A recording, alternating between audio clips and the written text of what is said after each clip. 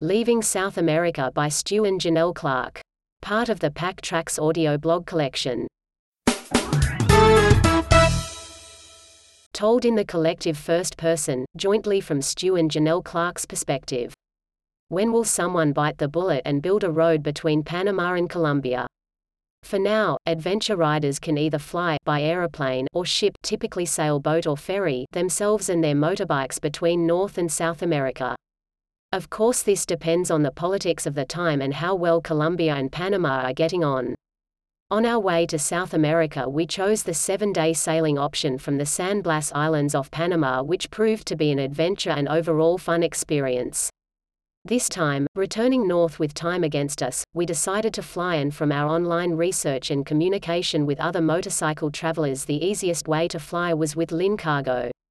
Stu had spent a lot of time requesting quotes from various airlines to crate our motorbikes from Bogotá to a range of destinations in North America, including Miami, Mexico City and Montreal.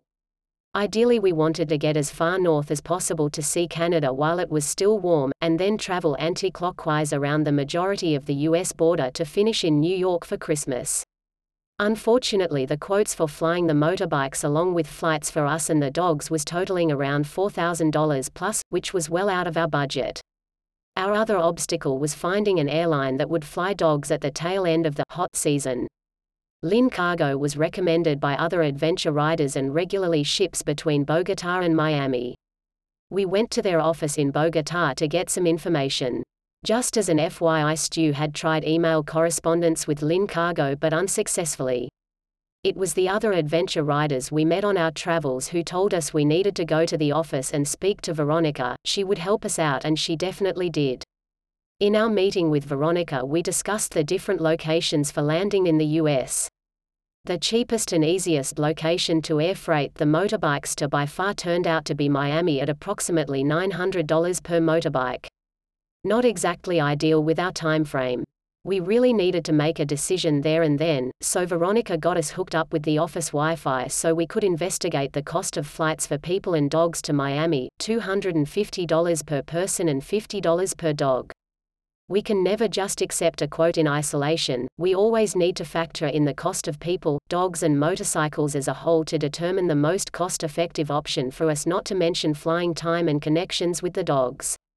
As it turned out, there were restrictions on flying dogs in many places including Canada at that time of year, so Miami was the cheapest, best and possibly only option for us. We will be right back after this word from our sponsor. Are you a dog person? Do you love to ride? Check out the Pillion Pooch at pillionpooch.com. Handing over the motorcycles turned out to be fairly straightforward. It took a whole day, starting at the LIN Cargo office at 9 a.m. to do some paperwork, then moving to the cargo terminal of Bogotá International Airport. With the help of LIN Cargo, by 5 p.m. we had confidently left our motorbikes glad wrapped and placed in holding until their departure. There was a lot of paperwork and walking the paperwork around to different offices at the terminal, nothing we weren't used to doing at a border crossing. In terms of preparation of the motorcycles for flight, we just had to make sure there was very little fuel in the tanks. We didn't even have to disconnect the battery. The final price for shipping the motorbikes came down to the lesser of cost-weight or cost-volume ratio.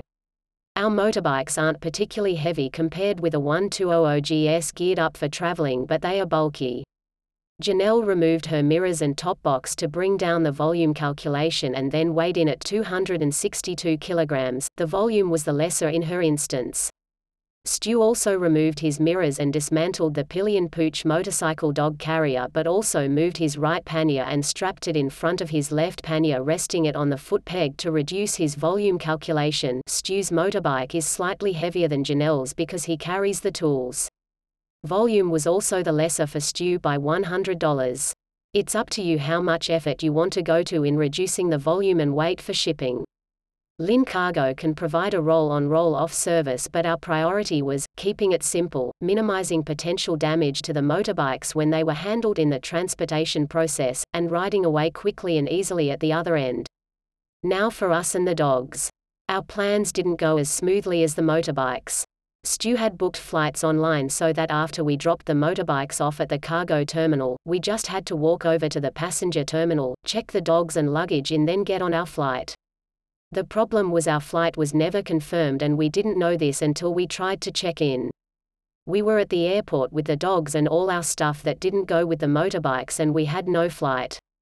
To say we were frustrated was an understatement. It was 6 p.m. when we arrived and midnight when we left, still in Bogotá with no flights and very tired. Stu had used Wi-Fi to book a hotel on Airbnb, so we all hopped in a taxi desperate for bed. It has to be said that T and Shadow were absolute angels for the 6 hours we waited at the airport trying to find another airline that could fly us and the dogs that night or even the next day. T curled up on Janell's lap and Shadow on the bed in Wheatus crate. Hotel Oxumboshika became our head office for the next 4 days while we booked and confirmed flights. Spoiler alert, it was stressful right up until we boarded the flight. The process required us to first book and confirm our flights with LAN Airlines, the only airline we could fly the dogs on the same flight as us. With our booking reference for flights on the 8th of August 2016, we then had to get the dogs booked on the flight. LAN Airlines wouldn't let us book the dogs' passage until our flights were confirmed. It's a rather clunky process whereby the request for dog flights get logged and then within 24 hours the airline confirms and takes the payment.